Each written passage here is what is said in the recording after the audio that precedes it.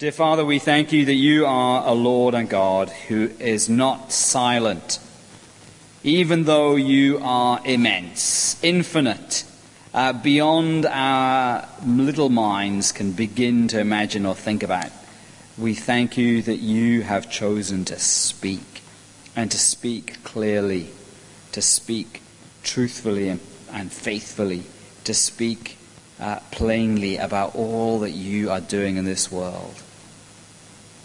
Lord, help us to listen. So work in us that in our hearts and in our minds, and also with our wills, that we would hear and trust and obey what you have to say to us. We pray this in Jesus' name. Amen.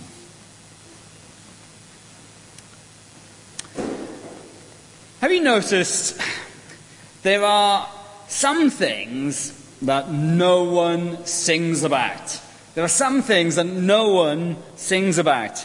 Now, I'm sure somebody with a really, really good memory might come up with some examples. Or somebody might be tempted to go onto Google. Don't do that now. Smartphones are evil things. Don't do that now. But apart from comedy, people don't sing about all sorts of things. As far as I know, there aren't many songs about filling in your tax return. I guess there aren't that many songs about fixing up the insurance, the pink slip and the rego of the car. These are all things I did this week. I don't know many songs about them. I wouldn't be surprised if someone somewhere had mentioned brushing their teeth in a song. But apart from toddlers like my daughter, I can't see many people singing whole songs about dental hygiene. Now, I can in fact think of one classic pop ballad that does mention lining up in the supermarket checkout queue, but even there, it's not really what the whole song is about. I was going to say, when I was preparing this talk, people don't sing about tidying up. But then I remembered Mary Poppins singing, "A spoonful of sugar makes the medicine go down." And I think Mary Poppins may help us understand why we sing, when we sing at all. Basically, we sing about things, or at least we sing something, when we feel strongly about them. Most of the music industry is actually based on people wanting to sing about loves that they've either found or lost. We sing about the things we really love, and sometimes we actually sing about things that drive us up the wall. Mary Poppins, I think, sings about tidying up because the children that she's looking after just hate doing it. Now, today's Bible passage that we're going to listen into and learn from has pretty much only got one instruction. There's only one instruction in all of Isaiah 40 that we just read. And only one application that's actually built into the passage itself. And there, you can see it in Isaiah 42 and verse 10. Have a look at verse 10. Sing a new song to the Lord. Sing his praise from the ends of the earth. You who go down to the sea with all that fills it. You islands with your inhabitants. Now there's a bunch more commands in verses 11 and 12, but they basically boil down to the same thing. Let them shout. Cry aloud. Sing for joy. Cry out from the mountaintops. Give glory to the Lord. Declare his praise. I've got three questions really this morning about Isaiah 42 and that command. Who is it? Who is it that's supposed to sing this new song? Why are they going to sing this new song? And how are they going to sing this new song? Very simple questions. The how, the why, the who, the why, and the how of singing this new song.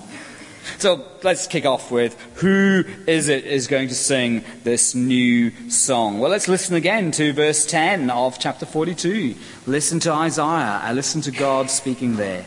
Sing to the Lord a new song, his praise from the ends of the earth. You who go down to the sea and all that is in it, you islands and all who live in them. Let the desert and its towns raise their voices. Let the settlements where Kedar lives rejoice. Let the people of Sela sing for joy. Let them shout from the mountaintops. Let them give glory to the Lord and proclaim his praise in the islands. Who's to sing? Who's to sing? Well, you who go down to the sea. You islands and all your inhabitants. The desert and its cities. They're mentioned there. Kedar and Sela, verse 11. And the islands, they're mentioned again in verse 12. Who's to sing? Well, you might know, we might not recognize immediately who Kedar and Sela are. We might not be sure which wilderness is being described, which sea is being meant. But we get the impression, don't we? It's everywhere. It's everywhere is meant to sing. Whether it's nearby or far away, even to the ends of the earth, whether it's in the ocean or in the desert. Shout it from the mountaintops. Sing this song, Isaiah says. Basically, everybody, everywhere is to sing this song. Do you know, it's actually a strange command. It's a very strange command. See, I don't think before the prophet Isaiah, anyone in the unfolding story of the Bible had actually called upon everybody to praise and rejoice in what God has done in quite this way. Let's not forget that the Old Testament, while it is God's word for us, wasn't actually written first and foremost to us. It's written to God's people Israel first and foremost. God spoke in time and space, first of all to Adam, and then others like Noah, and especially he spoke to Abraham. God spoke first and foremost to his people Israel, the descendants of Abraham. The unfolding story of the Bible is really the story of how God picked out from of all the people on the planet one man and his family. That's Abraham. And he chose to save and bless him and that family that flows from him. See, and as the story unfolds, you get more and more hints of how God will somehow save and bless more than just the literal descendants of Abraham. Along the way, there are some kind of preliminary, or maybe we could call them prototypical moments of salvation. I guess there's no bigger prototypical moment of salvation than when God rescues his people who'd been suffering from slavery and suffering in Egypt, when he parts the Red Sea for them and sweeps away the Egyptian army. That's a kind of a moment of salvation. And after God's people, Israel, had been rescued, after Egypt, their oppressor, had been vanquished, what do God's people do after that? They sing. They sing one of the earliest recorded songs. One of the earliest recorded songs in the Bible. They sing a song of praise for what God has done. They sing a song of God's rescuing power in judgment. That's Exodus chapter 15. But whose song? Whose song is the song of Exodus 15, the song they sing after the Red Sea? It's a song of those whom God has rescued. It's a song of the saved. And we mustn't forget, it's also quite specifically Israel's song. It's not some sort of generic song of some sort of generic rescue by some generic God. It's a specific song of a specific rescue by a specific rescue of a specific people by a specific God. I will sing to Yahweh, or I will sing to the Lord, as our translations have it. I will sing to my God, my father's God, they sing in Exodus. They sing to God, you will lead the people you have redeemed, and the nations will hear and tremble. The song that they sing at the Exodus actually inspires, and these words are used in Exodus itself, anguish, trembling, terror and dread in the nations that surround Israel. The song of the sea, the song of Exodus 15, is a song of salvation for Israel, but it's a song of woe for the peoples who are opposed to them. Back to Isaiah. Okay, that's where we're supposed to be this morning. And here it's a new song. It's a new song, we're told. Chapter 42 and verse 10. Who should sing it? But now, it's not just Israel. Now it's Kedar and Sela. Actually, these are non-Israelite. They're not Gentile, non-Israelite towns and cities. Now it's the desert and the sea. Now it's even the islands. You may or may not have been wondering about those islands mentioned in verses 10 and 12. What islands are these islands? Where are they? Who are they? Well, back in Isaiah's day, 700 years before Christ came, 700 years before Christ, the islands were the edge. They were the edge of Israel's known world. They were the lands and peoples right at the margin of Israel's knowledge. The Bible experts and Bible historians tell us they were probably the islands and peoples in the far west of what we would call Turkey today. The islands of Greece, some of them in the Aegean. The point being, though, in Isaiah chapter 42, that these were strange people who lived far away, who knew nothing about Israel and Israel's God, the Lord. But even in the virtual terra incognita of the islands, people are no longer meant to be ignorant. Instead, they should be singing and singing to the Lord, to Israel's God. But why? That's the second question this morning. But why? Why are the islands going to sing this new song? Well, Isaiah 42 is really part of a longer part of Scripture that starts at Isaiah 40.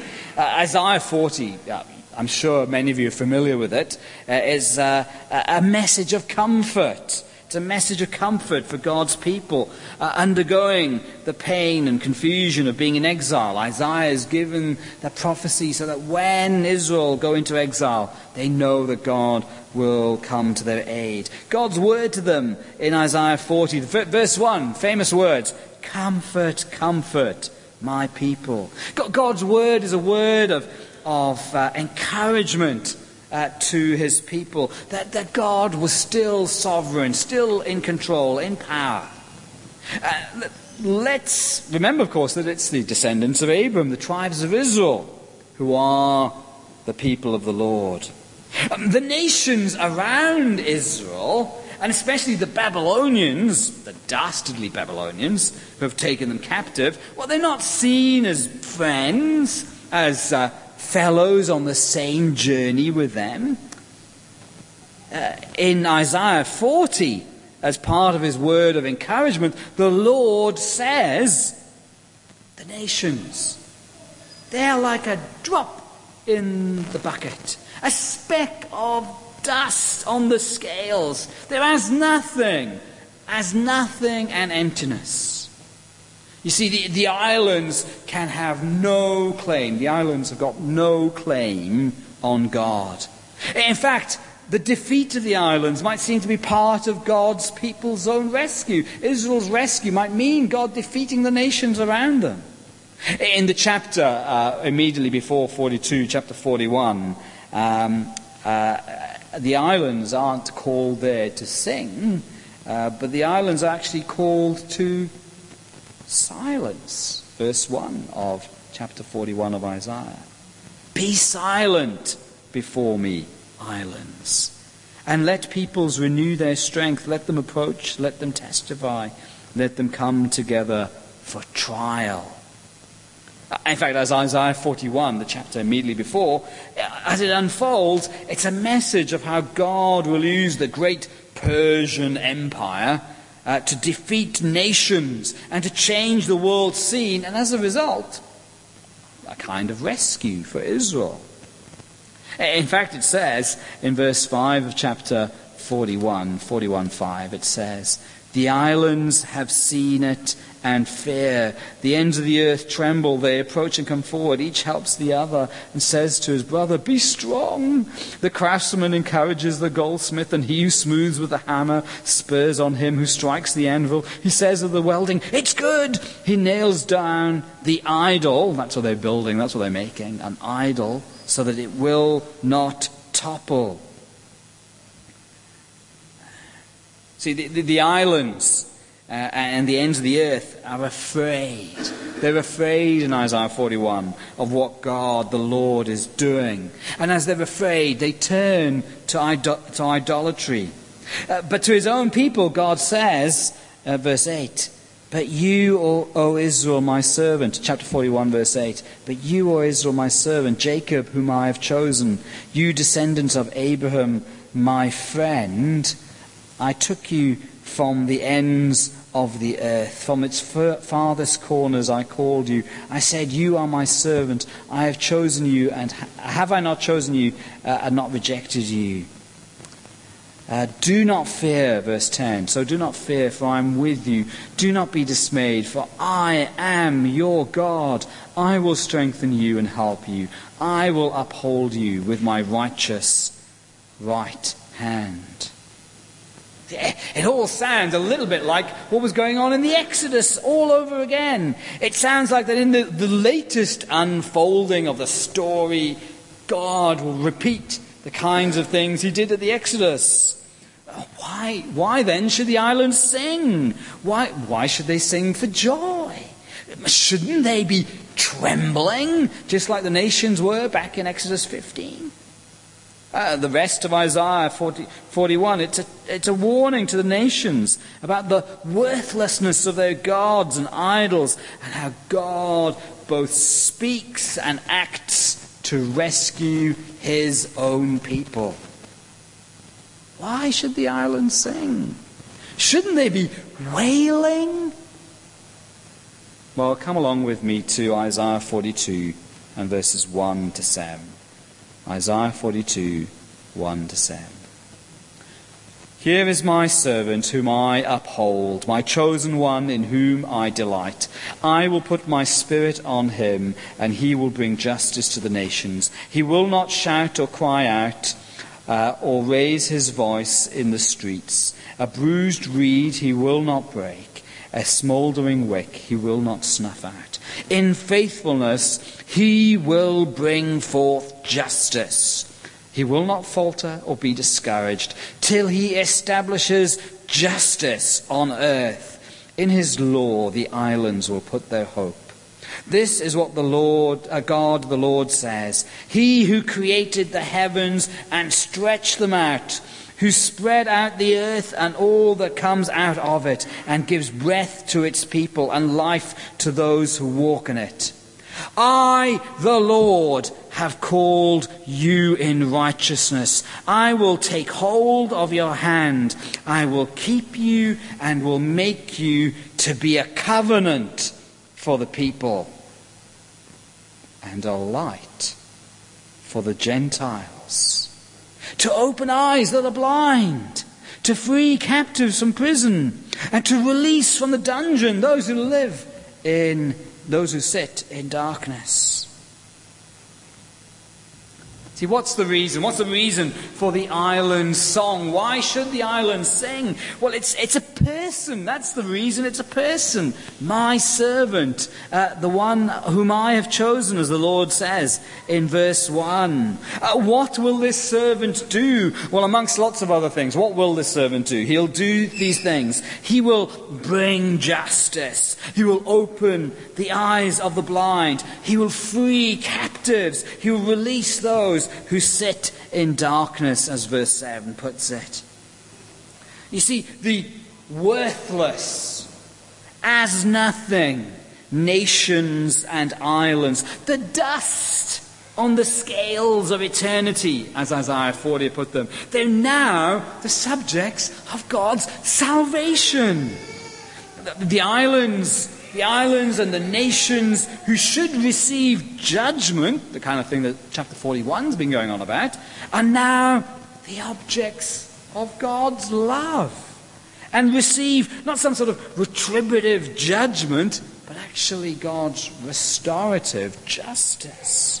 They don't get the condemnation they deserve, but instead they get put right and fixed up by the God who could and who should by rights judge them. Not only Israel, but the nations, the islands, will be saved, according to Isaiah 42. You see, this person, this servant, as he's called, he's a covenant, verse 6. He's a covenant for the people and a light for the Gentiles. You see, for God's people, Israel, he is a covenant. He's the one who underwrites and fulfills and completes all of God's promises to them. All the promises that God has made to Israel in his unfolding story, all the way through Abraham and Moses and through to David. He's a covenant for the people. But for those of us, I was about to say, but for those anyway who are not by birth God's people, this servant is a light, a bondage breaker who frees them and enables them to see. No wonder verse 4 says, the islands will hope. They will hope for his instruction. In his law, our translation has here, in his law the islands will put their hope. Well, who is this servant? Earlier in Isaiah had prophesied, had pointed forward to a new king in David's line. And now, throughout chapters 40 to 55, he'll paint in clearer and clearer pictures the portrait of God's servant. A servant who will ultimately suffer and die in order to save his people. And not just his own people, Israel, but others beyond his people as well. This is the portrait, of course, of Jesus of Nazareth. 700 years later, Jesus will take up this portrait and use it to explain that he indeed is the one who through suffering will bring many to glory. Joel was very clever, and he picked an extra Bible reading for us from Luke chapter 4. And of course that's what Jesus is doing. He's picking up this portrait that's steadily being painted throughout these chapters of the servant, and Jesus applies it to himself. So we've kind of asked the the what should they be doing and the who should be doing it. Well, how are they doing? How are the islands going to sing this new song? Well, I guess there are kind of two answers. There are two answers to the how question that's here in Isaiah 42. And I think there's an answer that's really spelled out in the chapter, and there's an answer that kind of flows out more from how what the whole Bible teaches. You see, Isaiah 42 goes on to say, after calling the islands and the ends of the earth to sing, it says in verse 13, the Lord will march out like a mighty man. Like a warrior, he will stir up his zeal. With a shout, he will raise the battle cry and will triumph over his enemies. And then the Lord speaks. For a long time I have kept silent. I have been quiet and held myself back. But now, like a woman in childbirth, I cry out, I gasp and pant. I will lay waste the mountains and hills, and I will dry up all their vegetation. I will turn rivers into islands and dry up the pools. I will lead the blind by ways they have not known. Along unfamiliar paths I will guide them. I will turn the darkness into light before them and make the rough places smooth. These are the things I will do. I will not forsake them. But to those who trust in idols, those who say to images, you are our gods, they will be shamed and turned back in utter they will be turned back in utter shame. How will the nations sing this new song? Well, first and foremost, because God will do it. God will save his people by defeating whatever it is that holds them in its grip. Isaiah 42 sings pretty much the same kind of lyrics as Exodus 15. The same images are there. God is a warrior of earth-shaking kind of power who leads his people to salvation.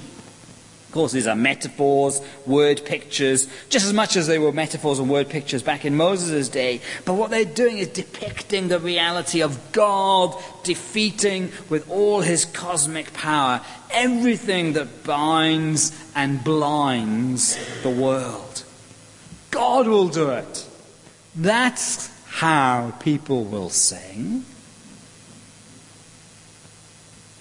And the second answer, I think, is suggested here in Isaiah 42.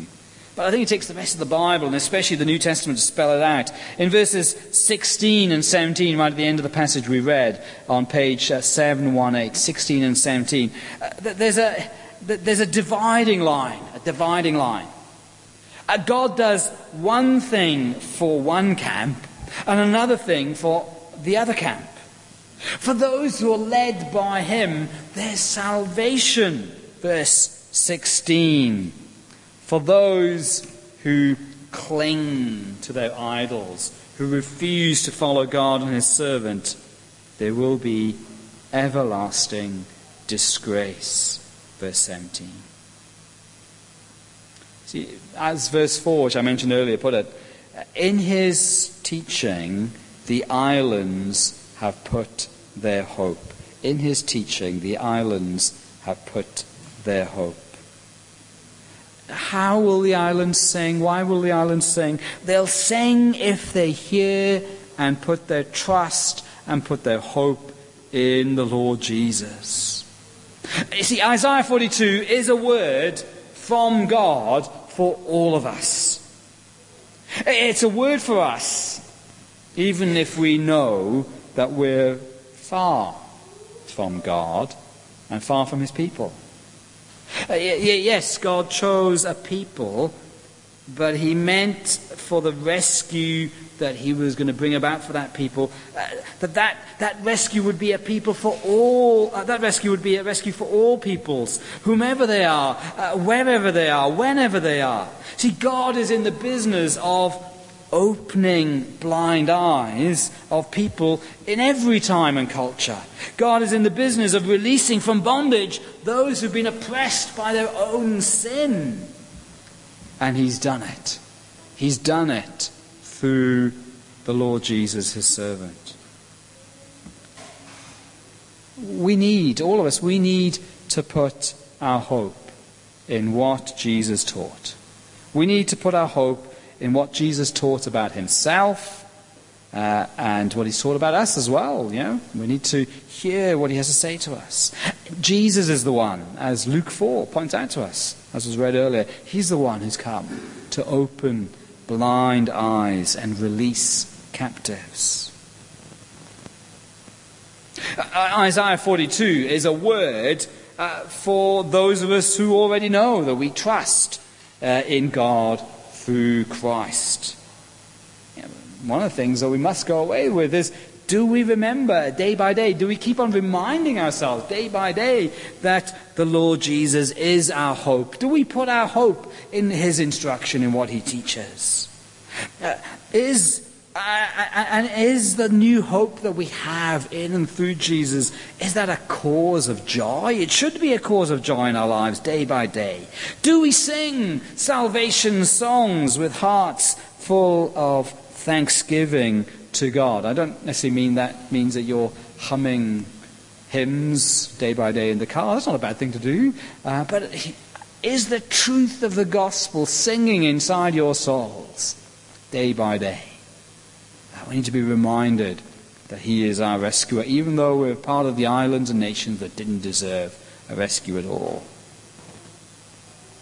Isaiah 42, by the way, is a word for every islander. and a word for every end of the earth. And shouldn't we be full of joy that God saved even those who are outside his people? People who are outside the scope of his promises and covenants? I'm not sure which racial groups, ethnic groups you're all from. I'm sure there's quite a few different ones here at Chatswood. I mentioned the Welsh. I'm Welsh. The Welsh, the Chinese, even New Zealanders. We're all the ends of the earth from Isaiah's point of view. But we should be rejoicing that God is a warrior who fights for us, who fights for you, who has sent his servant son to rescue you. Isaiah 42 is a word for God's people in another way. We need to remember that we shouldn't confine the promise and word of God to just us. We are God's people, but his salvation is for all peoples.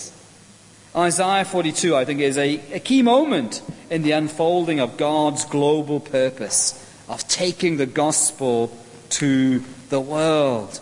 Isaiah 42 challenges us to sort of say, well, what are we doing in making sure that this word of the servant is getting forth to the islands, to the ends of the earth? Yes, it's reached us, but is it going to stop with us? Shouldn't this word continue to go forth and spread beyond us? Isaiah 42 calls upon us to sing, calls upon us to speak words that others can hear about the salvation that God has done. And that word and that salvation and the word about that salvation needs to go to the islands, to the very ends of the earth. And that's why we've always got to be concerned for the sake of the good news of the Lord Jesus Christ spreading throughout this globe. We need to trust that gospel ourselves. We need to be rejoicing in that gospel day by day ourselves. But we also need to see the importance of that gospel continuing to go forth to others as well. And I pray that we do this in Christ's name. Let's pray. Dear Father, we thank you for the fact that you did not leave the islands and nations in their darkness and bondage, but through the gift of your Son, you brought someone into this world who you powerfully used to break the bondage of sin and evil, and through faith in whom we have salvation. And Lord, we pray that whoever we are this morning, that we would trust in that Lord Jesus Christ, your mighty servant, who suffered and died for us, but whom you raised from the dead.